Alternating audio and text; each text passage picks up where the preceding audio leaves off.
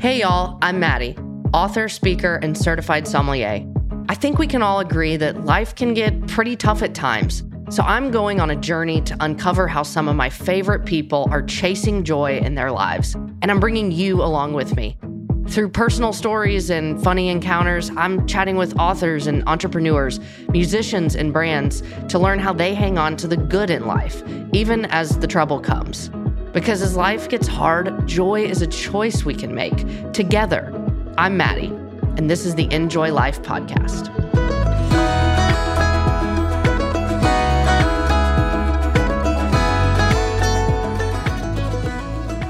Hey y'all, this week's guest, oh my gosh, was a total dream for me. Many of you, like me, have probably followed Annie F. Downs for years and years on her hugely successful podcast, That Sounds Fun, and have read many of her books over the years. Some of you may even go to her church or watch her teach online at Crosspoint Nashville. She is the real deal. She is the queen of fun, as I've dubbed her on this episode. And I love the way that she explained that fun is not frivolous. And even as deep people of faith, that the way that we pursue fun and the things that used to bring us joy as kids is actually sort of a way to connect deeper with God. She talks about the fact that when we think back to what we used to love as kids, that God can use fun experiences to teach us what brings life to us as adults.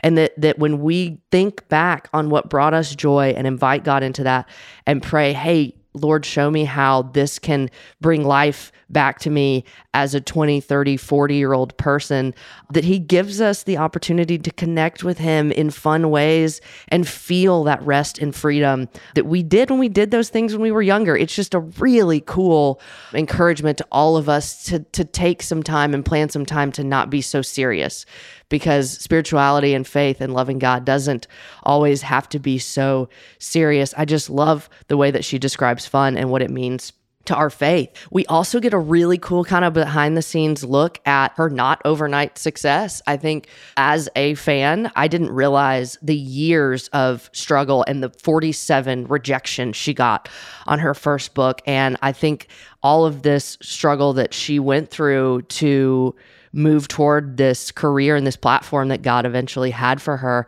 brought her to the realization that joy and contentment come, as she says, when we learn to love the life we're in right now. And we learn how to want well and dream big with God and claim what we think that he has called us to in our lives, but also have the trust and have the humility and have the gratitude to love where we are right now. I just always walk away from a conversation with Annie feeling uplifted, feeling excited about life. That's just who she is. Her joy is contagious. Her wisdom is deep. And I know y'all are going to love this episode with Annie F. Downs, the Queen of Fun.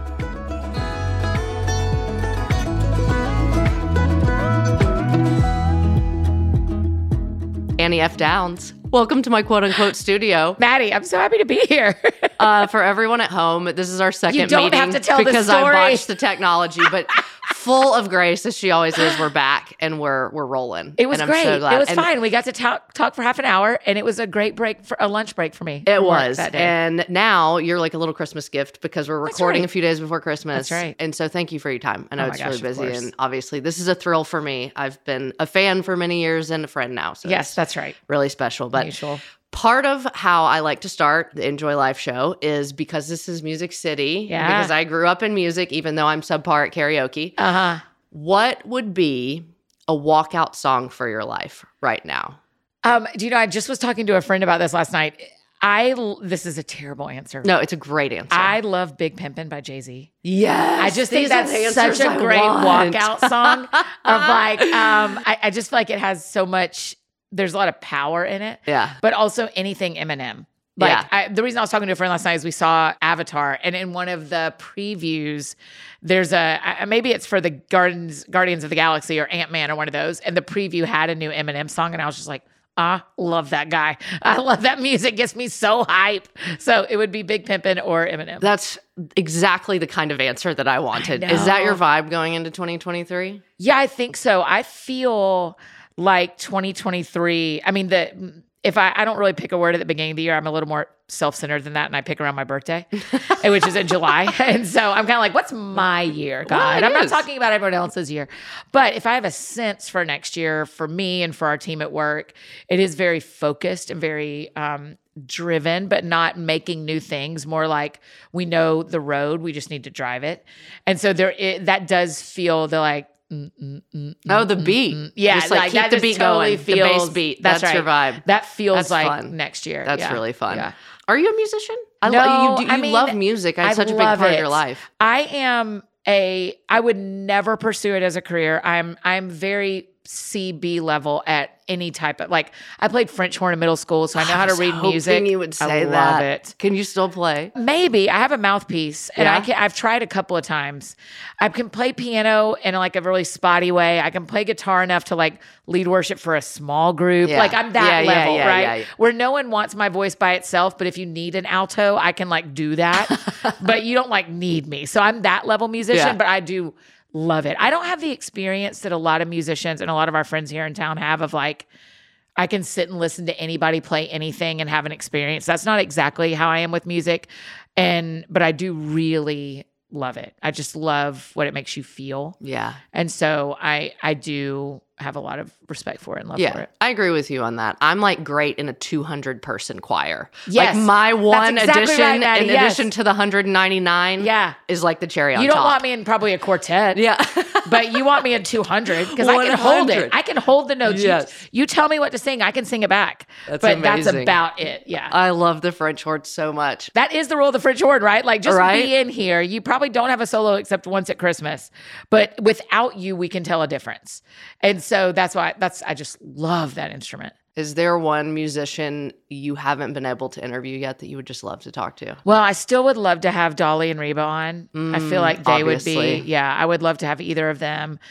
They're the two that come to mind most. I would like Garth and Trisha.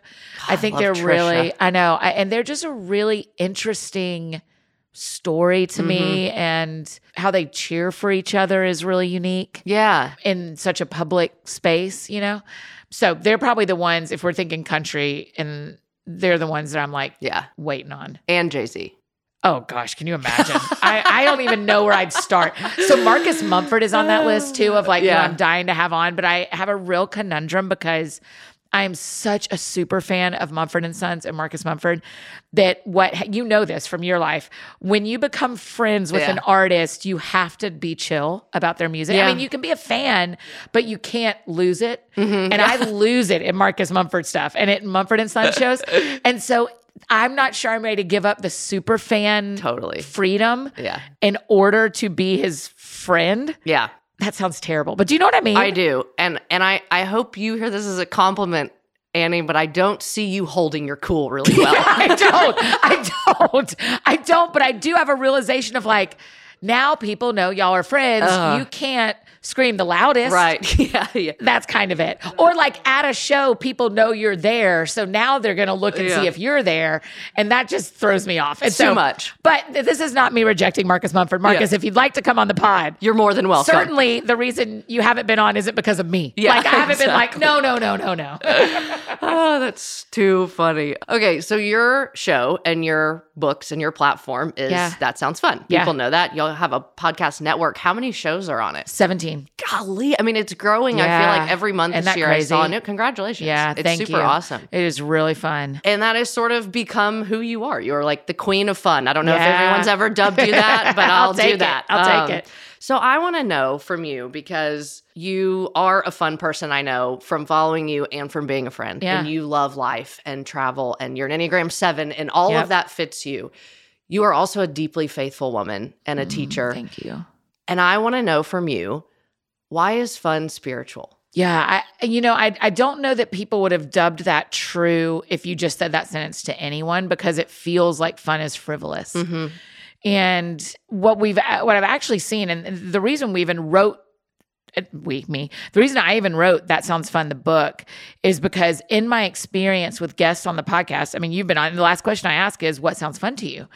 And the reason I started asking that is I kind of was like let's play along with the title. And then people started giving really profound and different answers. And what happens, and our friends listening can test this at dinner tonight. What happens if you say to someone, what sounds fun to you? And then you ask why about 3 times, what you end up getting is an actual heart answer. Well, because my grandparents and I, or when I was a kid, or when back before this thing happened, this is something, and that thing is usually tragedy, sadness, difficulty, bump in the road. This is what I used to do. And man, that sounds fun. And so fun is spiritual, because what we actually notice when we identify our fun and pursue it is that we are pursuing something that makes things feel more simple and more free. And so if we go there and go, man, why do I love this so much? I love this because I feel like I'm not in charge. And I love this because I feel like I can rest. And I love this because I feel like when I was in middle school, I didn't worry as much and I didn't worry about this. And then you go, oh, okay, God, what are you trying to say? Yeah. And where can I still find that now? Because like I loved my grandmothers. I think a lot of people love their grandparents. Yeah. And I loved my grandmothers. And one of my set of grandparents lived across the driveway from us growing up. And so I saw them every day. And so my grandmother, we used to snap beans on her front porch, snap green beans. And as I have thought through, what is it? Like when I think back, that is one of the most simple, fun experiences of my childhood. And what is it? It isn't vegetables, right? Like it isn't that. So what is it? And so as I process it, I'm like, well, what it is that I love that I didn't think about anything. I just sat there and I was with people that I loved and I felt really safe. I didn't know that as a 7-year-old, but I know that now. So then you go, so what can I do to get there again? Well, we don't own that house anymore. Yeah. My grandmother passed away 15 years ago and I don't like cooking. So none of these things can be replicated as is. What I can do is go, okay, what helps my brain to rest? And it's warmth. It's being outside and being warm. It is putting my hands to something, but she also taught me how to cross stitch. And that I do still love. And so I do that. So that's how it ends up being spiritual, is God uses our fun experiences to help teach us what really brings life to us individually. And then if we ask him, I think Holy Spirit will give us an invitation to find a version of that in the life we have right now to connect with God in that same way that we did when we were younger. That's so good. Isn't that wild that is fun? When I first, I think, heard you think about like the thing that can set you free is the thing that set you free as a kid, basically. And I was like, I mean, what did I do? Like I played sports, but I'm not going to go out and play basketball right now, you know? Right. So, but I realized when I took up golfing after Ben died, strictly because it was something he loved that I wanted to learn to do. And then I got out there and I was like, this is what I did. And this is an appropriate adult way to do this. That's right. That's exactly right. It's so powerful. And I wonder, like, when Christ says, be like the little children, like, is that the way we do that? Is that the first step toward like childlike faith? Yeah, or is that I think stretch? so. I don't think it's a stretch. And even if it is a stretch, I don't care. Yeah. Because I like the idea of it. I think the gospel can handle our stretches. Yeah. Right? It's very fair. So I think if we think, did Jesus mean this is what it means to pursue faith like a little child, and we try and we feel more faith-filled? Yes, he did. I love that. You know? So yeah, I think you're right. I think there is something to even our friends who are listening that didn't have safe childhoods, they had safe people, they had safe moments, hopefully. It's why teachers matter so much, is often in an unsafe childhood, the safe adult is your teacher. Yeah. And so even in your brain, if you go, okay, what made me feel safe about my 3rd grade teacher? Well, she was creative and she hugged us a lot. And so then you go, okay, what does that look like in my life today? Well, maybe I should be around kids more. Yeah. Maybe I should ask God, what is the creativity that is in me that hasn't come out yet? And what do I need healed from when I was a kid? And so he's just, everything is spiritual. That's so good. And I even had a thought somewhat recently about not just what were the activities that were fun to me as a kid, but I was trying to reflect on like what were the positive things that my teachers always said to my mom about me as a kid. Oh, wow. And do I still have those qualities, or have I like grown up out of them? And some of them were there, but they were kind of buried. And I was Did you like go find your report cards? Well, I have boxes of those upstairs because I'm a first child and my mother forced them on me. Yep. But no, I just kind of talked with her about it and tried to reflect back. And I think the core was there, but I think that I had quote unquote matured out of some of them or hardened out of some of them that I've been prayerful to soften back to again. Yes. And I think that's really cool. I mean, my number one feedback as a kid was she talks a lot. Right? That's and so then surprising. you go like, shocking, right? And you're like, okay, so that I understand in a classroom setting that can be problematic. That needs to be alerted to the parents. And also, that makes tons of sense for who I became. I think it's but awesome. That's a great idea to go back and what compliments did you get before you paid attention to the compliments you got? Yeah. Yeah. You started your career writing for teenagers. Yeah, that's right. And were a teacher. Yes. And you have many BFF books and podcasts. Yes. And why is that important to you? Well, a couple of reasons. I mean, one reason is if we're going to reach the parents, I want to reach the kids. If our influence reaches into the lives, I mean, you know this from your work, from your dad's life. Like, I know how to sing Way Down Yonder of the Chattahoochee because my parents played it when we were in the boat, right? So that's part of it, is what affects the parents affects the kids. And so if you can build things for children, the parents are the ones who invite it in. And the scripture I know that I have memorized, the most scripture I've memorized is songs I sang as a kid. Yeah. And so that's one of the reasons. The other reason is I never stopped wanting to be an influencing voice in children's lives. For a long time, that looked like teaching elementary school. Yeah. And then it looked like volunteering at my church's kids ministry and youth ministry. Then it looked like writing books for middle school and high school girls. And now it looks like investing in my nephews and my friends' kids that I call my mini BFFs, right? And so like even yesterday at our office, some kids came for a lunch. One of them is like 13. And I tossed a card at her and it fell on the floor and she said, pick it up. And I said, you're right, I should. The mom said, Annie, as another adult in this village, you cannot let her talk to you like that. And I thought, that's right. I did knock it on the floor. She should have been more polite. We were playing around. But her mom saying, hey, you're another parenting voice in my child's life. You can be fun, but you can't let her be disrespectful. Yeah. That's where it is right now for me. So that's why it matters, is I feel a little built for that. I feel like God I wanted to be a teacher from third grade. I wanted to be a teacher and never strayed. I never thought about another job. Mm-hmm. And when I went to college, I never considered another major. I wish I'd have one time taken a business class. Had I known. I was like, Lord, I was listening to you in college. All you had to say was Business 101, and I wouldn't have understood, but I'd have taken it, I hope. Maybe he did. We'll get to heaven. He'll be like, Annie, I'm going to replay this video for you. I did actually say this to you. But I never considered another career. I always thought teaching would be it. And so I still feel like I'm doing that. When my next kids book that comes out in September, I dedicated to my kids that I taught at the 2 elementary schools.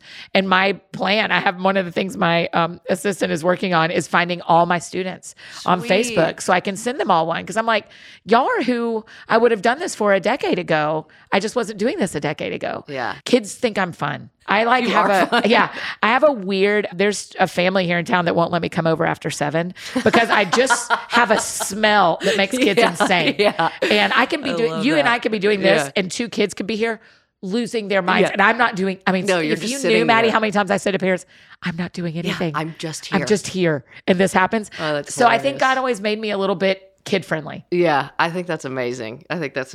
So a lot of people I feel like don't know the transition from the only thing you've ever imagined is being a teacher. You're living in Atlanta or outside of Atlanta. Yeah.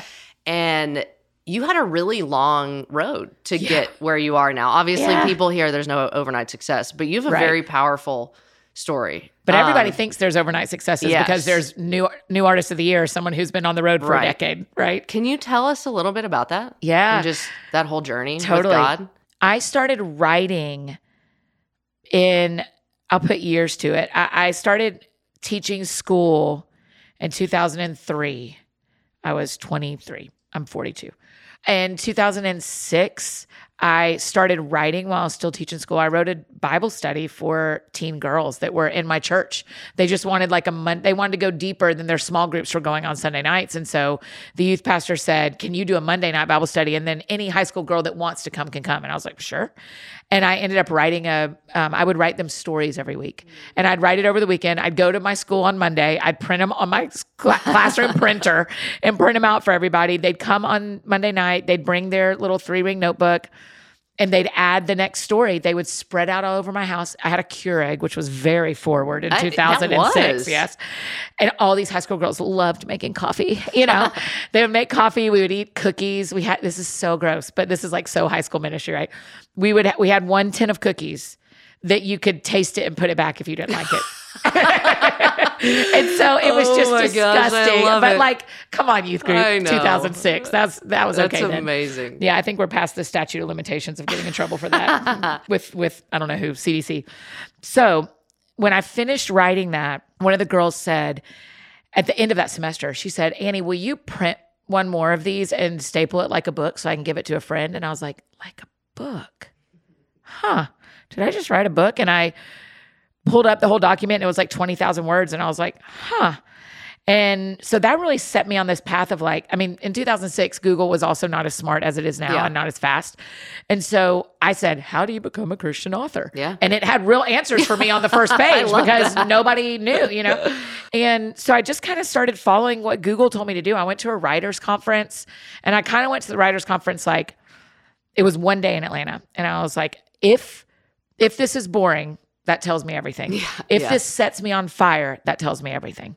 And I mean, 2 hours in, and I was like, oh boy, I want to do this. Yeah. Again, that's 2006. I taught school until 2008. And when I moved here to Nashville, so I moved to Nashville to pursue that kind of like, this was a town that already had a lot of people working in coffee shops. And at the time, Atlanta didn't have as many. And so it was more like, why don't you have a job versus freelance world? I know that sounds crazy to people now, but 15 years ago, it was not crazy. It was like, what are y'all doing sitting in coffee shops? And so I came up here to pursue it. And the non-overnight successes, in 2008, I moved here. In 2009, I signed with an agent. By the end of 2010, so 15 months, we'd had 47 rejections on that one book. That was what I had written for the teenagers, for the girls at my house. And at that point, my agent and I broke up because, as you know, agents don't make money if you don't pay an agent. So if they don't make money if you don't sign a book deal. And so it was kind of like, we should be done here. You're not making money. I'm not making money. And then I self-published it. And my parents loaned me $4,000 to self-publish. And I worked for a year and a half to pay them back. And I self-published it and kind of went, there it goes. There's the dream. I did it. Mm-hmm. And what ended up happening is a year later, a publisher who had previously rejected it came back around, and because they saw how many we sold ourselves on Amazon. And so Zondervan picked it up then. And then that kind of strapped me to the front of a train, and it has been going since then. But the good thing for people to hear that want to be in this kind of field is I wrote the book in 2006. It was not on shelves until 2012. Yeah. One thing I heard you sharing about that one time is I think you had a little hiatus in Scotland. That's right. And saying that you'd felt disappointed leaving because you had told everyone in Nashville you were a writer. Yes. And when I tell you, Annie F. Downs, I've listened to you for Lord knows how many years. I don't think anything you've ever said has struck me as deeply. Wow. Because I feel that way. I felt that way my whole 20s, and it just happens to be the same profession, but have had that calling since I was 19 years old, changed all of my major, and I was like, I'm going to write books one day. And then for all of my 20s, had no idea what that was going to be, and honestly felt like I was wasting something that I know God gave me. And then even with a published book, I still don't feel like that's true. Yeah. Why is it important to claim what we know we can be even when we're not? That's good. And why is that honor God, and why is that an important way to dream? Yeah, so it was both and for me, because I needed to come here and say that, because I needed to. But I think first thing, I'm not a big fan of manifesting. I just don't think it doesn't match the Bible, to be honest. And so I'm sorry if that makes people angry, but that isn't exactly how it works. I think there's prayer. I think there's belief. I think there is power in your words. Your words have the power of life and death, is what scripture says. So I do really believe that. But I think part of why we say things out loud is that we have to believe it first. So for me, the one I'm sitting in now is I'm not married yet, don't have kids yet, and would still love to get married. And so I say out loud, I'm not married yet. Yeah. Because I'm also not 43 yet, but I really hope it happens. I have no promises that I will make it to 43, but I really hope I do. Yeah. And the same is true with getting married. I really hope. And so when you're saying I'm a writer, and I'm a writer who isn't published yet. Yeah. Then what you're saying is, just like I hope I turn whatever year is next, I can say yet to that. Yeah. Yet is a fine word to add to that. And the other interesting part, though, Maddie, for me is when I moved here and said I'm an author, and then nothing worked out, and I had to take a break from that and move to Scotland. Yeah. The Lord, it's almost like a piece of raw chicken getting ripped in half. Is I had to be separated as Annie from Annie, the author. And I think the Lord was sparing me from an implosion by separating my identity from my job before he gave me the job. Oh, wow. And so now that you and I have the job, neither of us, if podcasting went away, if writing books went away, you are still Maddie. I'm still Annie. Yeah. And had the Lord handed me opportunities in 2009 that he handed me in 12, 13, 14, I would have believed that I was the thing that was making it happen. And now I know, I know me, but me and my job are not even though my job is my life. I mean, I was writing yesterday, and I wrote about how that verse in Thessalonians, I think. I only know this because I Googled it yesterday, but I think it's 1 Thessalonians 2:8, but don't be sure about that. But it's where Paul says, we loved you so much, we didn't only share the glory of the story of the gospel with you, but our very own lives. And because that's what you and I are called to, our identity can't be our job. Yeah. Because we love, hopefully, the people we're serving on the other side of our work so much that we can say, we don't just share the gospel with you, but we share our own lives with you. Yeah. And so both are important. It is important to speak out what you believe God is doing with your life. And it's important to not let your identity be so tied up in what you're called to that if God doesn't do it the way you thought it, you can go back and tell 20-year-old you that the book you write is about your first husband dying? You'd say, don't give me that. Don't, no. If that's what it takes to write a book, don't do it. I'm not willing. And yet God saw a better story. All of our stories involve deep tragedy and heartache. That is just human. A fact of life. And so we would never pick it. And if he just said to you, the calling that is on your life, I mean, the Lord and I rolled around about this last night because I said, if the calling on my life means that I miss out on some things I really want, that is a really painful truth. But that better mean that this work rescues people from hell. Absolutely. I mean, amen. Right? Yeah.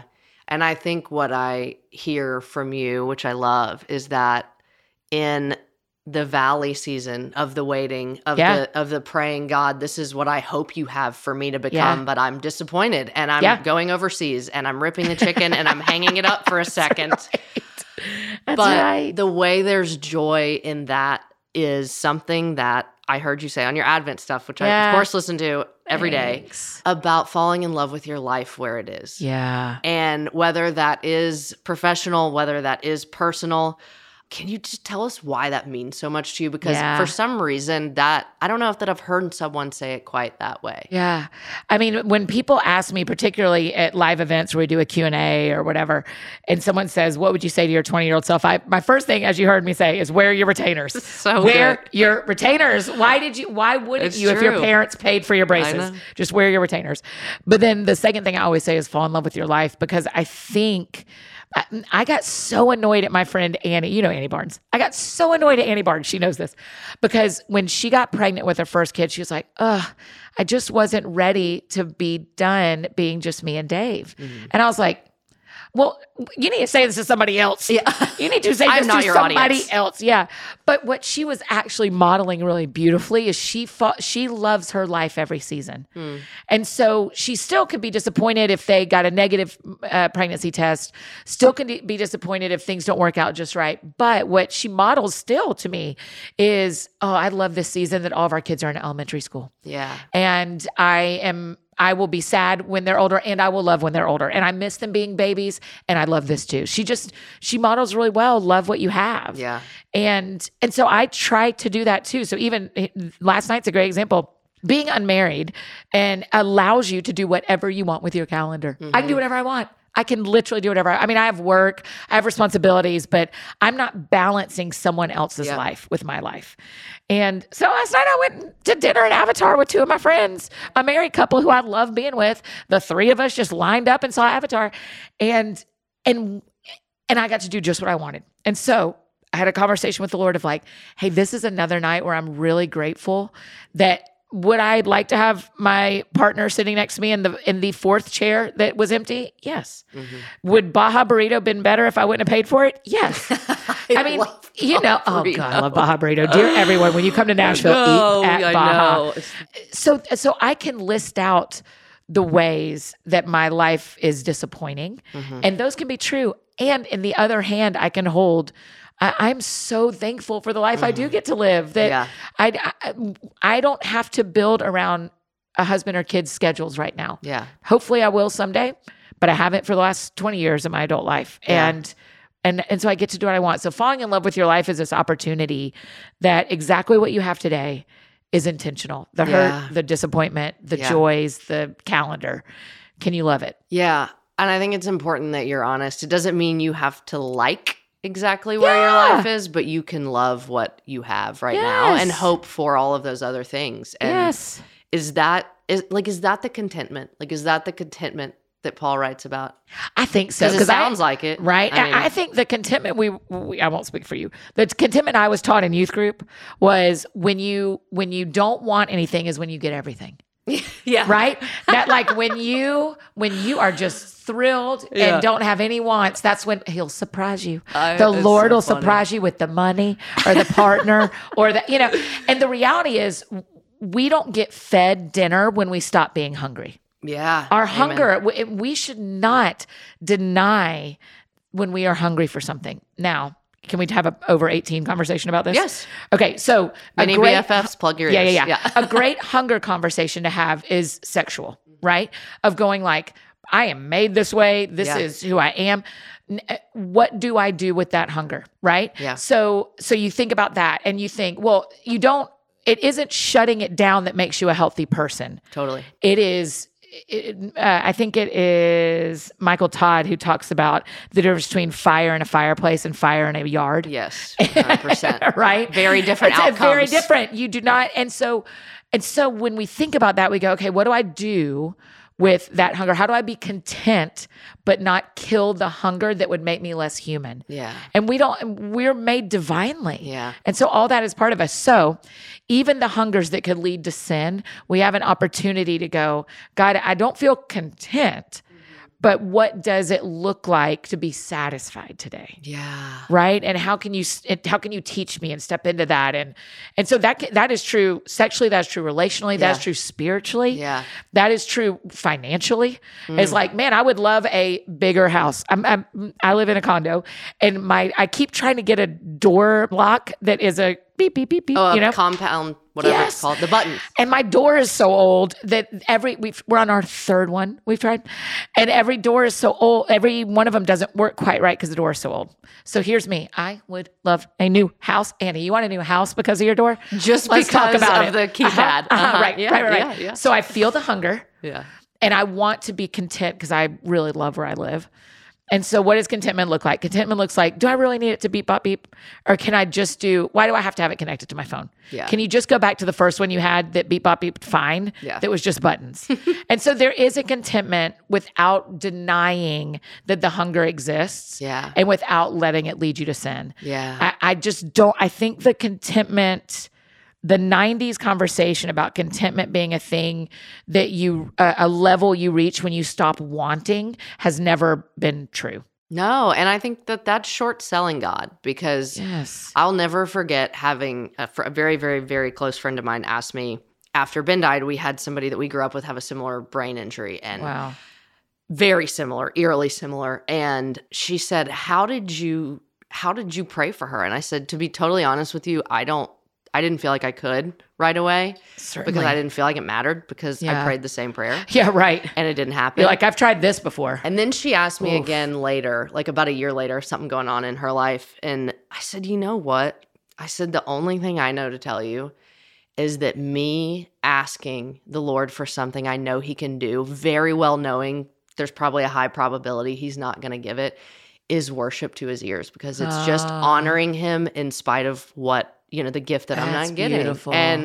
And I do feel that way, and I hate that that's true, but I think that that's what you're talking about is like, God, I know you, and every good and perfect gift comes from you. Yep. And it may be the gift I want. Yes. But I know you're going to have something for me to unwrap, and I hope it looks like I want it to look, but it may not, and I love you anyway. Yeah, that's like, it. That's so hard. That's contentment, and that is worship, and that is like, because the thing that we all want right now, if everybody listening to us could write back and tell us what they want, when we get that thing, we will want something else. Yes, The always. wanting does not stop. You eat lunch and you still want dinner. The wanting doesn't stop. And so I can't act like a new house to match a door is actually going to satisfy me, because then I wish it had a better bathtub. And then, and I can't think that getting married is going to satisfy all my desires, because once I'm married, then I'm going to want a this and a this and a this and a this, right? Yeah. So instead of teaching ourselves that contentment comes when you stop wanting, it's learning how to want well. Oh, that's right. good. And you're doing that in that prayer story of going like, I am learning how to approach you in a way that says, here's what I want. Mm-hmm. And wanting well means releasing it to you and trusting that the gift you hand back is the answer. Even if it is my counselor calls it a painful gift. Yeah. Even if it's a painful gift. When we get the painful gifts, I feel like you've said you don't have a hard life, but you've had a really hard year. Yeah. How do we honestly grieve with God? Yeah. And not turn away from him, because you've had a very hard year. Yeah. Thanks. Yeah. Yeah. That is what I have said toward the end of this year is I don't have a hard life, but this has been a hard year of my life. Because I don't think it's worth encouraging anyone to do grief versus grief, to challenge each other's pain. But I also recognize I have a warm house and I have a fridge that has lunch in it for me. And so I recognize that that globally, I think there's a difference in comparing your pain globally and comparing your pain locally. Totally. Right? Yeah. Comparatively globally, I think it's very fair to pay attention that I am a woman who's allowed to stand on a stage and talk about Jesus. Yes. And that gets me actually murdered in other countries on earth. So globally, fair. My life is not hard. Locally, within my story, I've grieved a lot this year. I had a painful breakup, and I haven't had surgery in my whole life except getting my tonsils out, and I had 3 this year. Oh God! My nephew passed away, as you know. My sister had a baby that was born with genetic problems that made him not able to live for very long, and he lived 56 days. And so it's just been a lot, and that's the stuff I public, there's tiny cuts all over the place. And so I even have found myself in the last week. I mean, I said to the Lord just through tears day before yesterday, if that is true, that is hard for me when it comes to you and me. That's what I said. Yeah. If this story is true that someone has told me about someone told me a story about how God answers prayers. And I was like, hey, if that's true, this is going to be hard for us, because if that's true, and then, but I think the way I want to answer your question is by saying, when you are grieving, don't leave the us of you and God. Oh yes. That's so right. good. So that's why I said it's going to be hard for us. I'm not going anywhere because we're going to be us, but we're going to have to like sort that out, because that hurts my feelings. Yeah. Someone asked me yesterday what I learned, we're doing that gospel podcast, Let's Read the Gospels, where we're reading it once a month. And the reason we're doing it as a podcast is I did it as a practice in 2020. And it really changed my life. And this woman interviewing me said, tell me what that means. And I said, well, when you go home with someone from college and see their hometown for the first time, it just like when you're back at school, you just understand them a little bit better. Yeah. I feel like that was what happened to me when I read the Gospels over and over as I went home with Jesus. That's so beautiful. From college or something. I don't know. So that when we're back in my life, I'm like, I understand that now. I understand how you can talk to me about me and my sister's relationship because you sat there with Mary and Martha so much. And I get it. You've seen sisters forever. I get it, And so I say that to say to you, that same Jesus is the us that I can have issues with how things are going in my life, but I'm not going to leave the us. Yeah. Right. And so the temptation that all of us feel is when we're grieving or when we're heartbroken or when we're disappointed. You can speak to this as much as anybody. The temptation is, I think the temptation is not, God, I don't want to talk to you, I'm running from you. The temptation is, I don't want to feel anything. And I think because I love you and you love me, if I come towards you, it's going to hurt because I'm going to actually have to feel all the things that are in me. So instead of walking towards you, I'm just going to sit here and watch TV. Yeah. And that will hurt less. Yeah. So I'm not going anywhere. I need a break. Yeah. Yeah. And he's okay with that. I think so. I mean, I do. My real life friends are okay with that. When I've been in relationships, they're okay with, hey, we're both going to sit on the couch and watch TV. We're both mad. And yet we're just going to watch TV. I'm not going to go home because if I go home, we're going to live in this anger. But can we like do 2 innings of this baseball game? Yeah.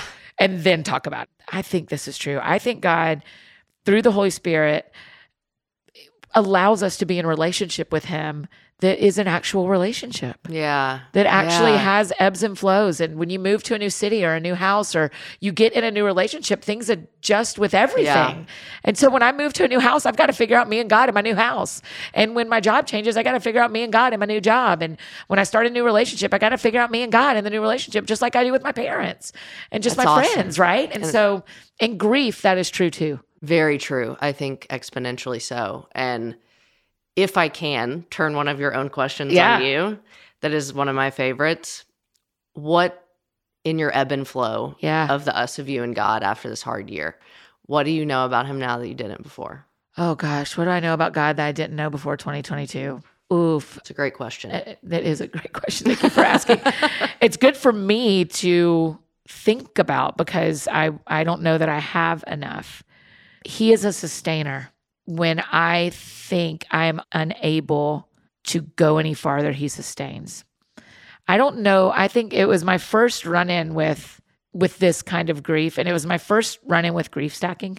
Have you heard people talk? Yeah, have you heard people talk about fun stacking or joy stacking? No. It's a practice for Sabbath. A lot is going like do 3 different things you love it all back to back.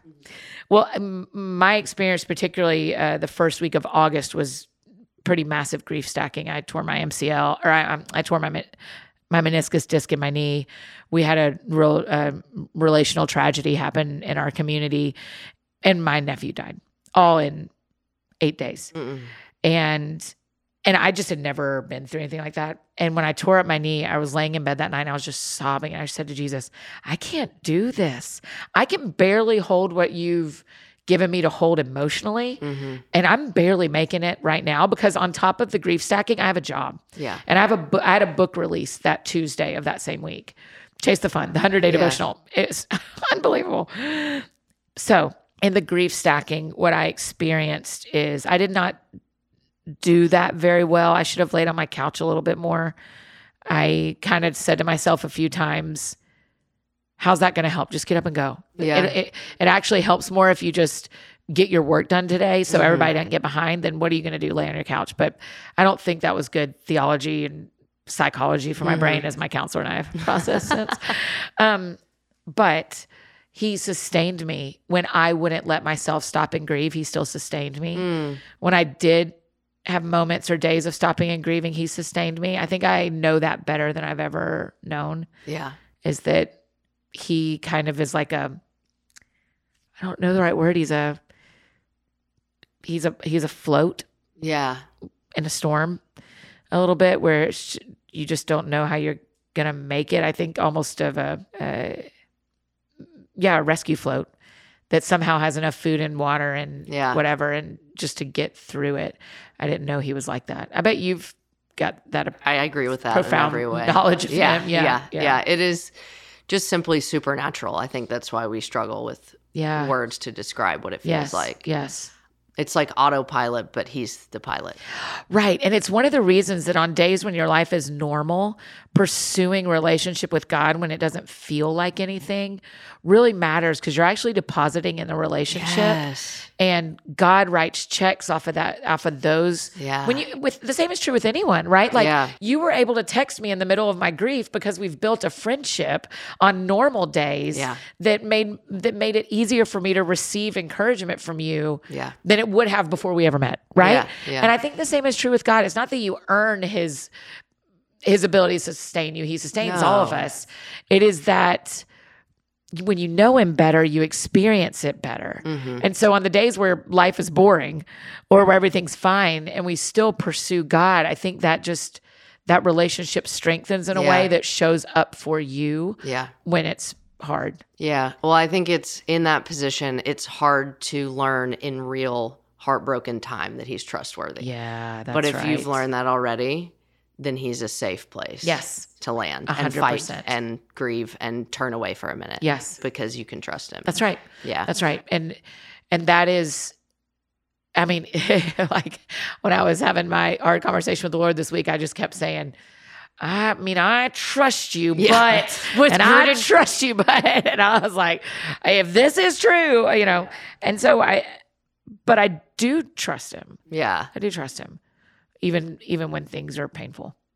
One thing I really appreciated about you vocalizing all this that you went through was saying that you felt nervous about how people might judge you continuing to have fun and do things that were fun. And I felt that on a very deep level in grief. Like, am I moving too fast? Am I avoiding, or am I really being generous to myself? Yes. And so I guess as the queen of fun and someone who's gone through really, really hard things, why is it important and not selfish to do that when we're hurting?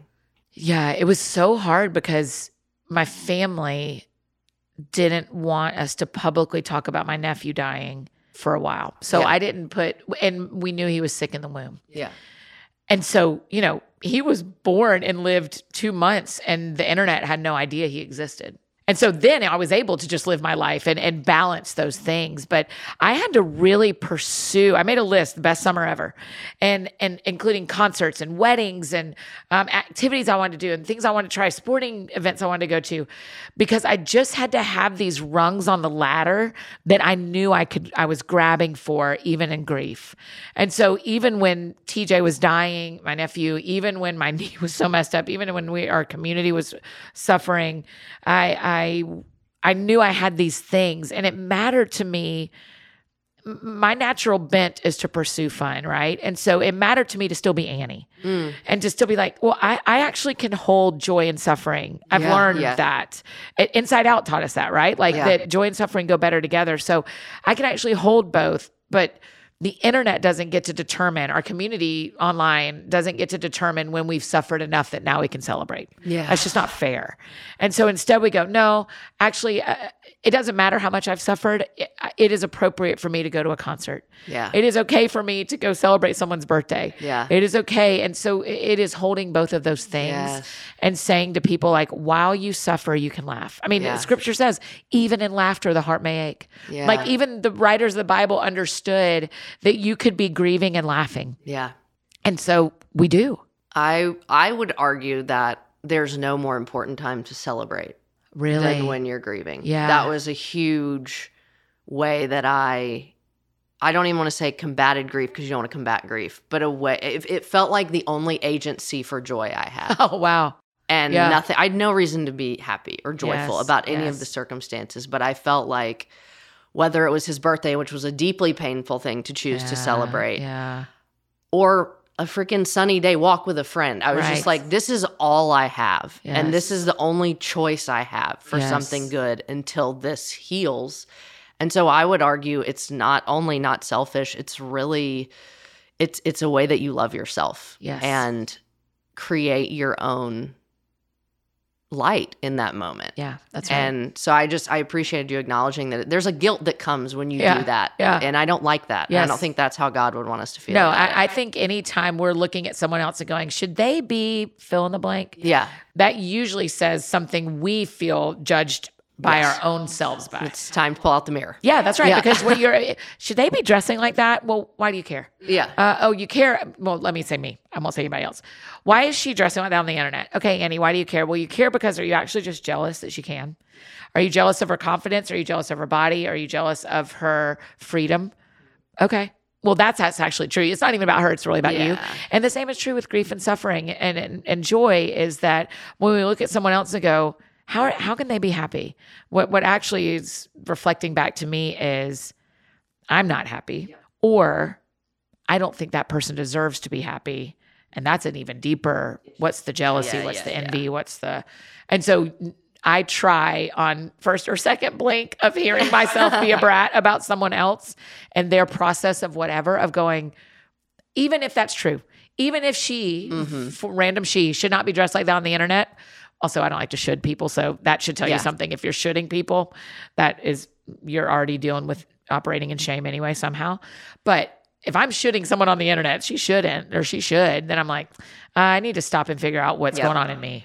Yep. Logs and specs. Yeah, that's right. Awful game. That's right. It's an awful game. Yeah, that's exactly right. Okay. Can I ask you something? I always want to ask someone if they're in a wiser decade ahead of me. I'm not going to say older, but you already said your age. Yes. And I will say we are almost exactly a decade apart because you can find birthdays on the internet. That's right. So I've thought so much in the last several years about what is wisdom really and how do we move toward it? Because I don't think you ever gain it all at once. No. And so I want to know what wisdom looks like to you now that it didn't when you were 32. It's slower. That is my favorite answer. Isn't that awful, not even kidding. Yes. It's like I scripted you to say that. I want to know why, because I think that too. Yeah, it's slower and I am a very fast-paced person. And so good decisions can be made fast, and sometimes wise decisions can be made fast. Often wise decisions marinate and mature over time. It doesn't have to be 6 years, but it can be 6 hours. I tend to want to hire and fire in 2 minutes. Yes. And my team around me will say, or we could talk about that Monday, or we could, So I think wisdom is slower than I thought it was when I was 32 or in my early 30s. I think wisdom is also more attainable than I thought it was. Yeah, I think I thought it'll take me forever to feel wise or you're right, you never get all the way there. But there is an acknowledgement that is not prideful or self-celebratory to go, I actually do know more than I used to know.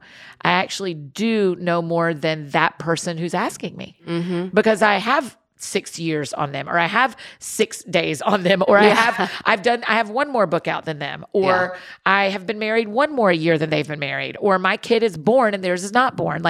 It does not take a long stretch of time to help for you to have something that helps someone else. Yeah. And I think a lot of times we think it does. We think, well, I shouldn't give parenting advice until my kids are out of my house. Well, no, because the person with the 2-year-old really needs to hear from the person with a 4-year-old about how to get through that thing. Yeah. So I think it's more attainable than you think because it doesn't have to be so far away. Yeah.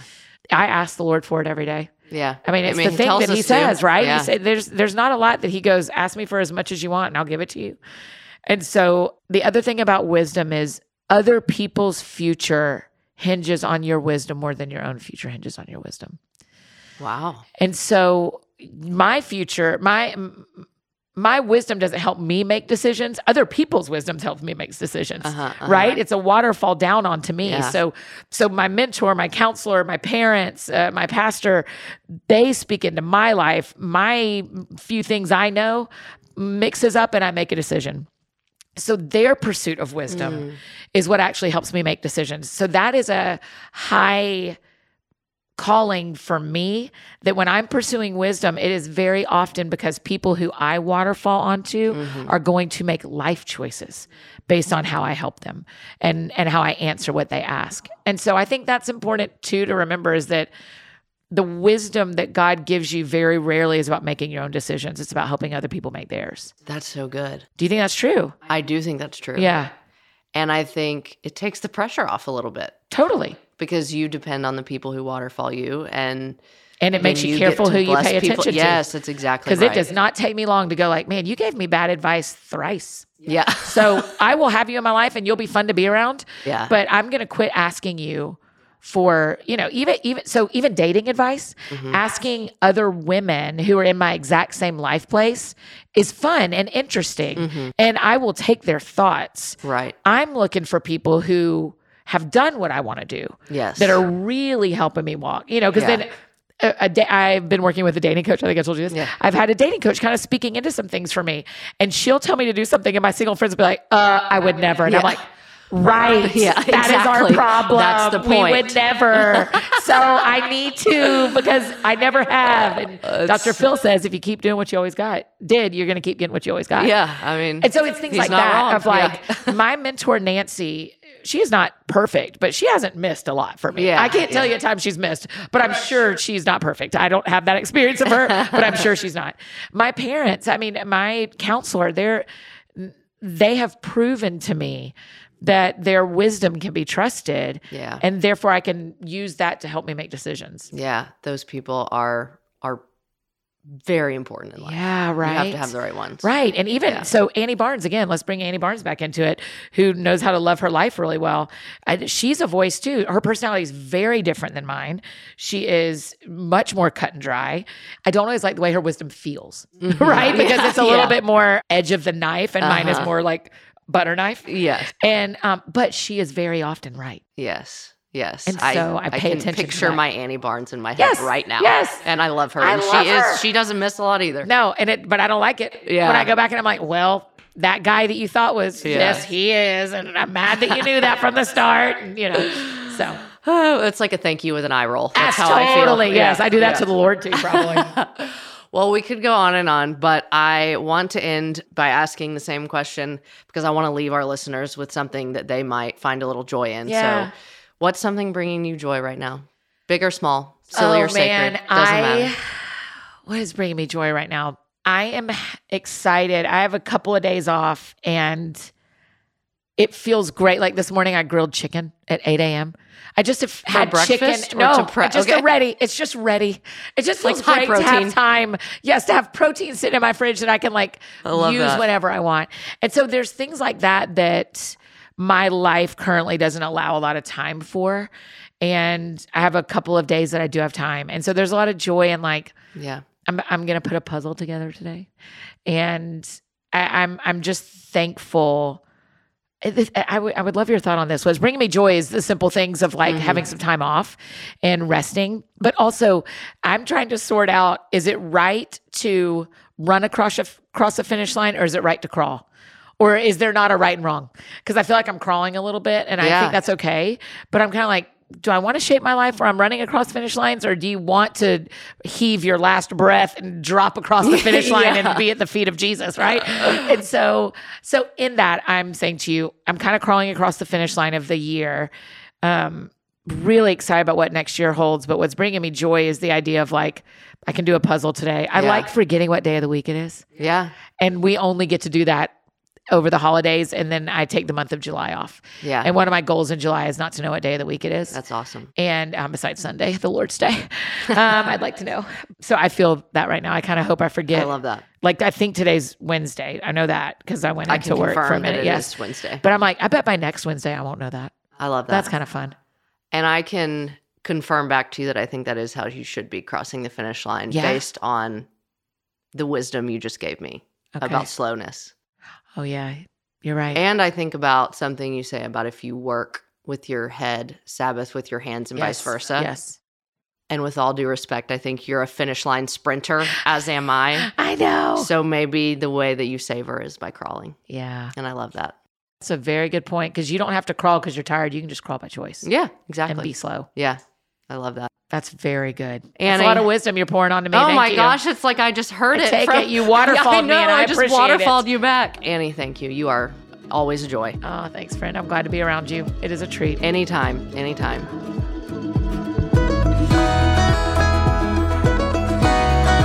This show is produced and edited by Elizabeth Evans Media Productions.